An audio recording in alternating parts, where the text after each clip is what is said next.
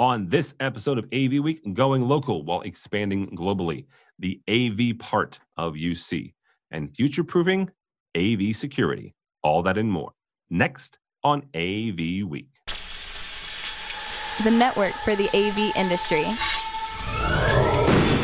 What are you listening to? This is AV. This is AV Nation. This is AV Nation. This is AV Week, episode 406, recorded Friday, May 31st, 2019. Local AV. Support for AV Nation is brought to you by Shure, because every voice matters. And by Kramer, AV Beyond the Box. And by Christie Digital. This is AV Week, your weekly wrap-up of audio-visual news and information. My name is Tim Albright. I am your host. With us to discuss the news and information that we have gathered this week. First and foremost, buddy Kirsten Nelson. She is the program director for Center Stage, but also an independent writer with Vernacular. Welcome, ma'am. Hello. Yeah, thanks for having me. Absolutely. And also with us, a very busy man that I can get on like once every 6 months. Crazy. From Sound and Communications. Welcome, sir. Thank you very much for having me back. Absolutely. I'll ask the imminent question. Are we all ready for Infocom, which happens in a week? Absolutely. I'm ready for trade show season to be over. You're one of these lucky folks who get to have an end to trade show season as opposed to us who we get breaks in between them. How about that? Mm-hmm. Yes. The next one will be CEA, and then Digital Signage Week, and then ISE will start the whole thing over again. So there you go. We'll talk about Center Stage as well. Some cool stuff that Kirsten is doing again this year. First story, though, comes to us from our friends actually at Sound and Communications. AV Stumfel is expanding their U.S. presence. They opened an office last year. The actual German manufacturer came over to here and opened up an office in Georgia. They are expanding that to include education, as sales support, as well as shipping logistics. Dan, we'll start with you since this is your story. The one thing that struck me about this is not necessarily the speed, actually the lack of speed. That they, as I mentioned, they opened physically the office last year, but it's taken them about 12 months to really kind of expand that and get it up to where they're fully supporting now the U.S. Mm-hmm. When you're talking to not just Stumfel, but other manufacturers who are expanding globally, what does it take really to kind of really fully get an office up and running to where you're 100% supporting a region or a country in country? Well, I think a very big part of it is getting staff members who are intimately familiar with the products, with the industry, with the key stakeholders. And it seems like AV Stumfel is approaching this from a very intentional, very thoughtful point of view. Obviously, investing in an official U.S. subsidiary is very important because even though AV Stumfel is already pretty well known in the U.S., this goes without saying, having a major footprint in a place like Atlanta is going to bolster how their products are spec'd and installed in U.S. facilities. In U.S. facilities, it's certainly going to bolster their U.S. presence in the long term. But I think really it's about the people.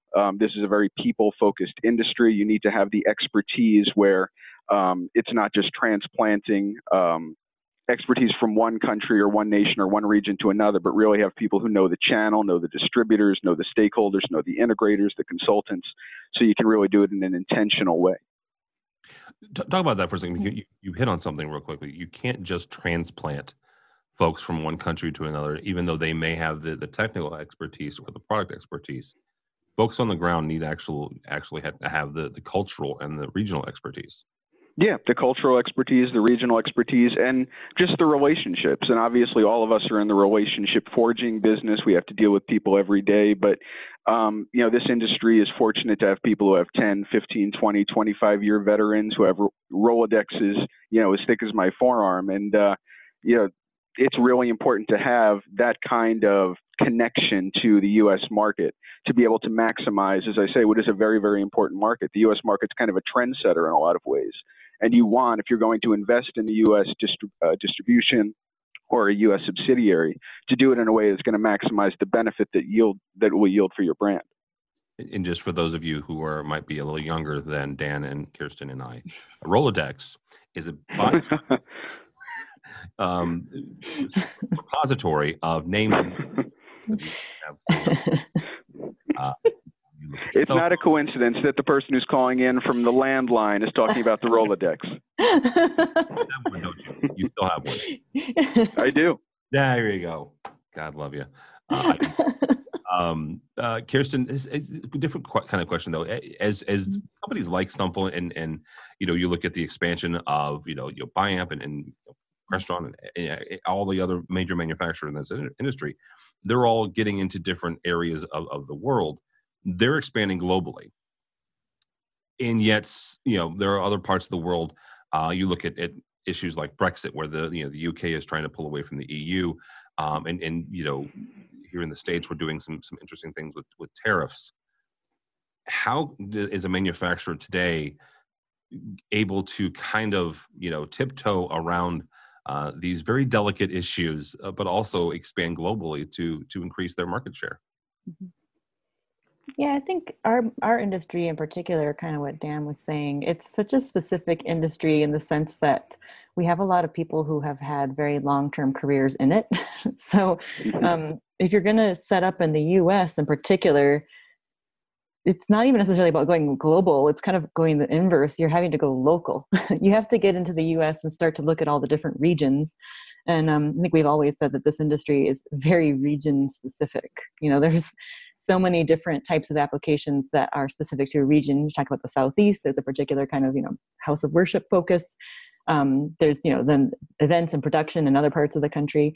So I think AV Stumple has to look at that. And when they're landing here, I think particularly when you come to the US, you're ended up having to do a different version of getting global and getting local. You're suddenly having to think about who can address this particular corner of this gigantic country, and talk to them directly about what they need. And I think also the thing that when you have to have local talent that understands the local needs of customers, everyone already knows that people do business with people, and the whole customer support thing is so different now. I saw that they're doing consultative sales stuff. Basically, a manufacturer has to be able to provide design support, and that's been a trend for a long time now. So I think it's definitely an interesting time. You're not just able to, ship boxes to particular locations. You actually have to be there and say, we're offering training. Here's our sales support. Here's a person you can call at any time of day if something goes down. And I saw they have a bunch of forums already active. People can write in. So they're creating a community. And that is an interesting, I think you end up having to get a little bit narrower focus, like you said, on a specific country and its particular ways of doing business. Yeah, that's actually a really good point, that getting that focus and getting those connections and building that community within the users, right? Because not only can they support each other, but they can also provide feedback to those local to the local support of the manufacturer. Yeah. Speaking about the idea of support, obviously everyone is talking about experience these days. You can't go anywhere in the AV industry without talking about it, and it just seems like that's what they're focused on. When you're looking at their announcement, it's about providing direct support, repair services, sales consultation services. All of it seems very much aligned with and reflective of what people are expecting these days, which is push button speed, very, very simple, to be catered to in the best possible way. And it seems like that's really what they're very much focusing on. And that aligns obviously with having large amounts of stock on hand. So you're not going to have to wait a long time for orders to be fulfilled, products to be shipped. It seems like people want a direct line. They want that push button simplicity. And it seems like AV Stumple, in announcing what their build out is going to offer, is very much focused on those people, the experience angle, making it a positive experience to deal with them for all of their partners. Dan, that's a really good point. Is the experience conversation has been up to this point. It has been driven a lot by AVIXA and their drumbeat of experience. Good Lord, 4 or 5 years ago now. And when it initially came out, it was the wow, right? The experience of the end user, the people consuming the AV. But that's a good point about the fact that there's also an experience part where there is an experience for the integrator in how you treat them in doing business with them, right? Yeah, absolutely. I mean, there's the end user experience, which obviously all of us are very much focused on, but you want your partner's experience to be positive as well. All of us are looking to be catered to in a sense. And just as when you go into a retail store, you want to be wowed by the experience. If you're dealing with a vendor or a partner, you want to be wowed by your experience with them as well. I mean, it's not exactly the same thing, but I think it's analogous in the sense that people want to feel like their needs are being thought of, that they're being adjustments are being made to make life easier for them, their timelines are being taken into account, their needs are being taken into account. So it's all about generating a positive experience, be it for an end user or being it for a business partner. Yeah, absolutely. All right, folks, our next story comes to us from AV Network. Kramer has joined the Logitech Collaboration Program, the LCP as it's called. Allows Kramer to deliver, quote unquote, exceptional user experience through a proven and mutually validated integration. Kramer at work meeting rooms can now seamlessly connect with Logitech video collaboration products. Kirsten, I want to start with you on this. This is the latest in a number of announcements in the UC space, in the Unified Communications and Collaboration space, where what I would call a traditional AV manufacturer is seeing this as a viable vertical. We can sit here and folks that we're going to see in about a week or so on the show floor of InfoComm are going to have UC. They're going to talk about UC as another way for them, the manufacturer, to support their integrator. When you're talking to integrators and you're talking to other folks in the industry, are they seeing this as a real vertical for them to kind of get into? And manufacturers are telling them it is, but that doesn't necessarily translate always to the actual people that are working in the integration firms on a day in and day out basis. Yeah, I really feel like if you're not in this space, then you're missing out in a really big way. It's kind of interesting. I've seen it on all levels. All sides of integrators are addressing this space. It used to be just like, oh, I have a whole bunch of global enterprise clients, so I better be able to have people be able to collaborate all over the world at any given moment. But everybody's doing this now, every size of business. So I think to be relevant, you need to be in UC. And I think it's interesting when they do these little ecosystems, like Logitech is doing here with these complementary solutions as they're providing. They're connecting with all these different, like you said, traditional AV manufacturers, because all of these pieces need to be in the puzzle. And it's kind of nice if they're already pre-approved to work together in a nice way. And because basically these rooms people are building in the UC application, if they're building a physical room or if they're just creating a space where people can communicate with each other easily, that room very quickly just becomes a backdrop. It's everything in there. If there is a fixed piece of hardware in there, I don't know, it's supposed to be as innocuous as possible. It needs to disappear. So it better work right the first time. So I think people having these ready-made kits and these, if you're working with one particular brand as an integrator, you know that it's going to work well within this ecosystem that this larger umbrella brand is creating.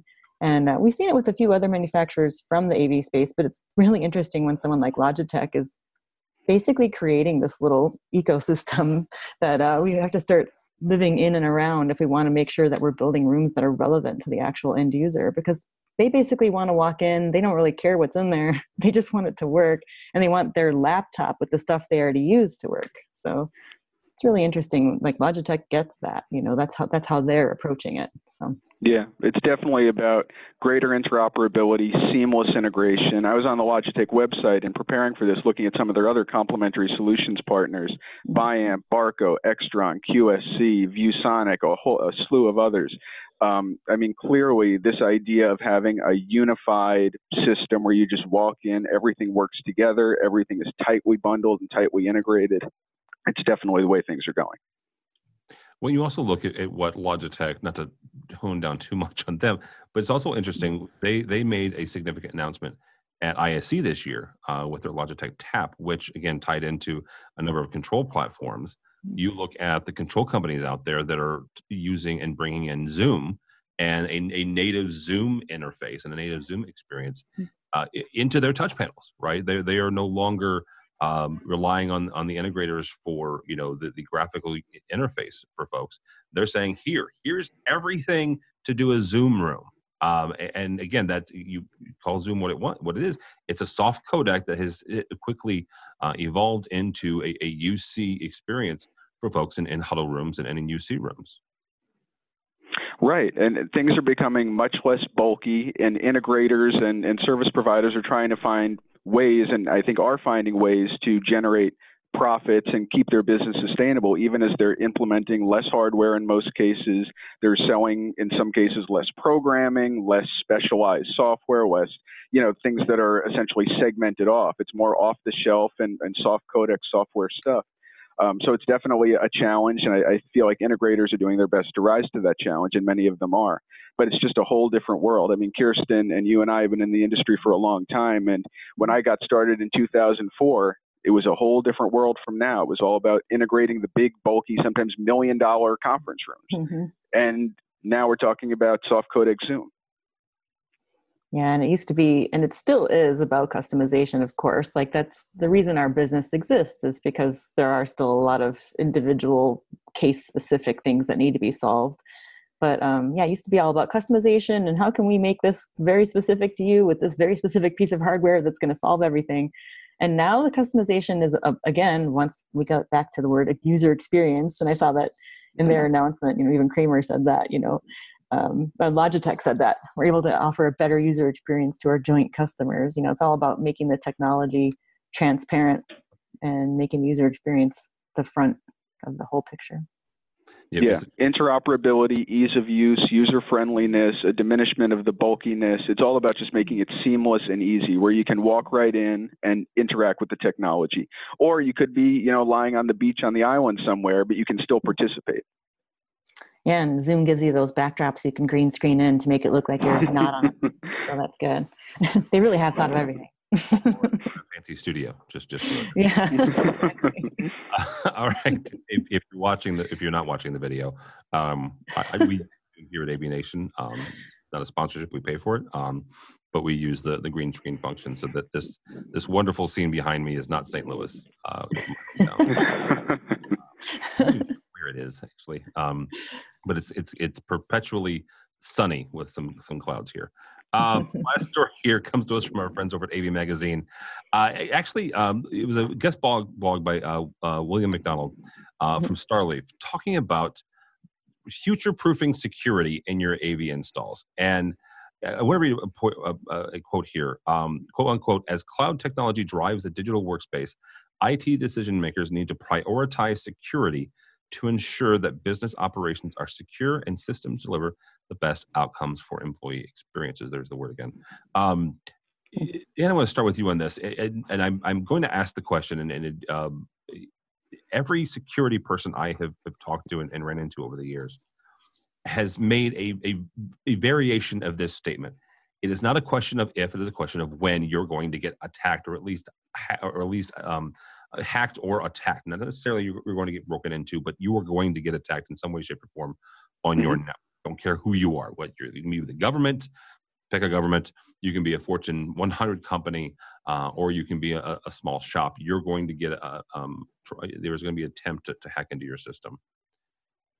As designers, as consultants, as integrators, and honestly, as manufacturers, how does the AV industry do what he's asking? How do we try to future-proof security today when we're not quite sure what the vulnerabilities nor what the skill set will be of hackers tomorrow or next year?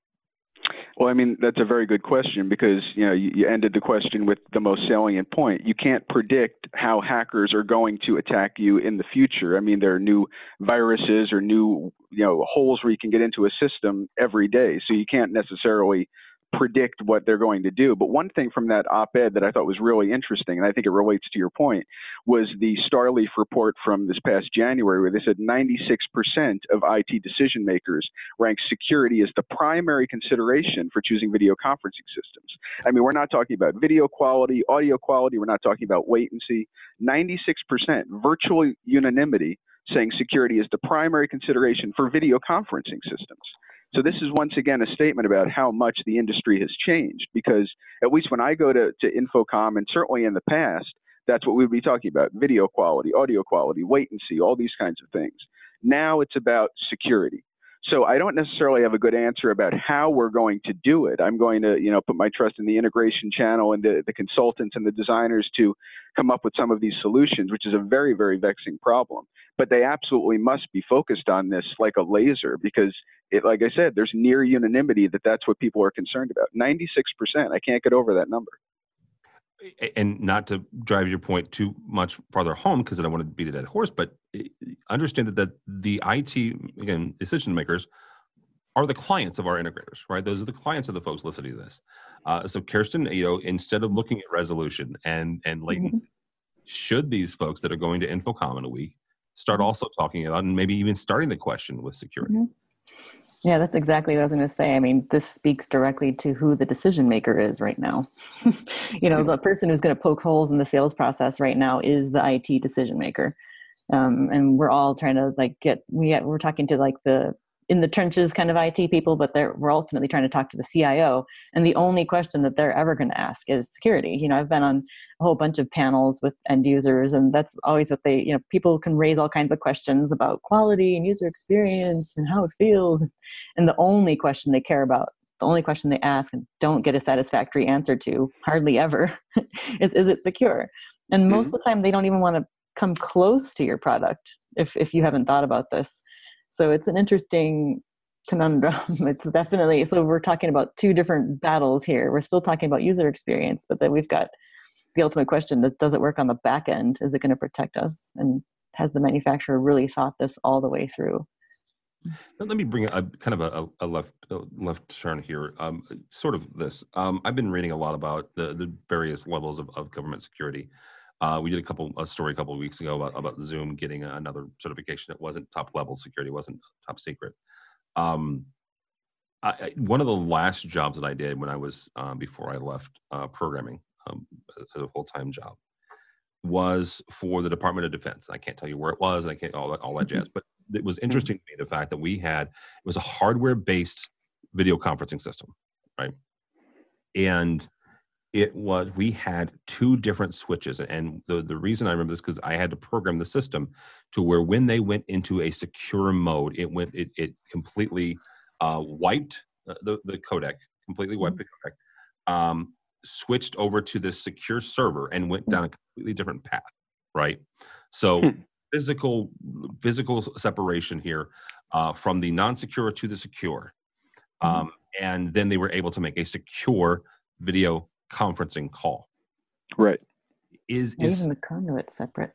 Yeah. Completely separate. Are we getting to a point where in the soft codec world, and because let's be honest here, soft codec is driving a lot of the UC and a lot of the video conferencing today, where we'll get to a point where those certifications, where whether it's Zoom or it's BlueJeans or it's Dexio, whoever, whatever soft codec we're talking about, we'll get to a point where they are secure enough that we can have those conversations, and we can say to the IT manager, yeah, we're secure. We're this system is government level secure. Here's the certification, and here's all the stuff. Or are we just not ever going to get there because it's software based? Are you guys getting any sense from either of those? I think in this article, in this particular op-ed, it was funny. He talked about how cloud-based solutions are safer, but make sure all of these things have been met. It was definitely one of those things of they're safer, but they're not really safer. So it's really interesting. It's still definitely, you could tell it's just swirling around out there, who's going to get it right first, and whoever gets it right first is going to be the one that everyone jumps on. Whenever I have to do a meeting with people at Google, I can't call in on any platform other than Hangouts, not just because it's Google, but because they don't want people hacking in through various ways. It's really interesting. Some people already are pretty militant about it, and I'm always surprised when certain people that I think would be crazy about it are cool with me using my little Zoom room to talk to them. So it's an interesting time. Well, and the other part of this that's driving the thoughts in my head is the DoD, the U.S. Department of Defense, is going down a cloud road. It's a program they're called JEDI, and off the top of my head, I don't remember what the acronym stands for. But there's two companies left in this bid process. One is Amazon, and one is Microsoft Azure. And understand they're moving large amounts of data and large amounts of their infrastructure into the cloud. And so I'm looking at that going, okay, now it's not top secret stuff. It's not, that stuff. But I almost want to say it's not that stuff yet, right? Mm-hmm. There has to be, there are certainly people smart enough out there to do this securely. I mean, there's definitely motivation to do it. Everything is going in the direction of the cloud. And certainly, as Kirsten was saying in the piece, the author was kind of criticizing the public cloud providers, essentially saying not all cloud services are created equal. Sure. But certainly, I would imagine that with as many big brains as are focused on this problem, we're going to find some solution, even if it's only limited in scope and for only certain applications, where the cloud can be brought to that level of security where it would be, if not DoD level, something approximating it. Yeah, absolutely. Well, also my impression I get reading this, and he only casually refers to Amazon, by the way. It's funny. Like, he just calls it AWS. I mean, that's just, everyone just casually refers to it. Like, no one needs to even define it. Like, we're only going to talk about this one company. We're going to talk about Amazon right now.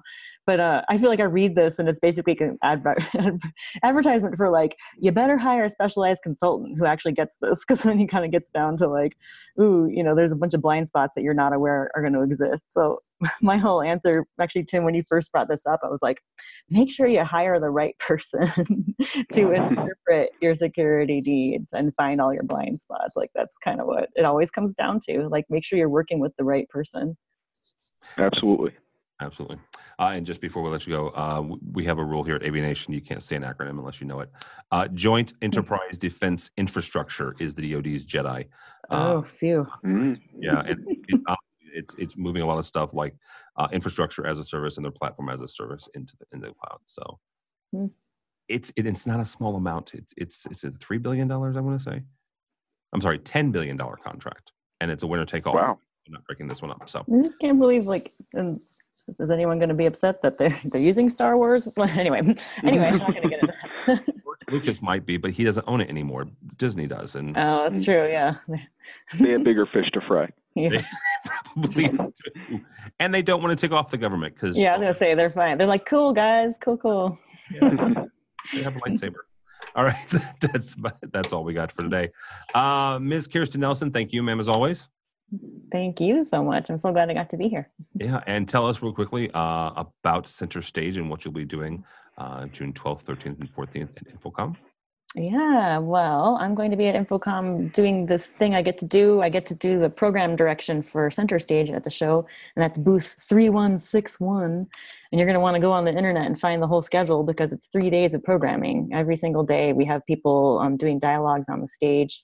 It's 2 different experts from one particular field dissecting some of the more, business-driven philosophical questions. How do all these new trends we keep hearing about directly have an influence on what you're going to be doing this year, next year, and beyond?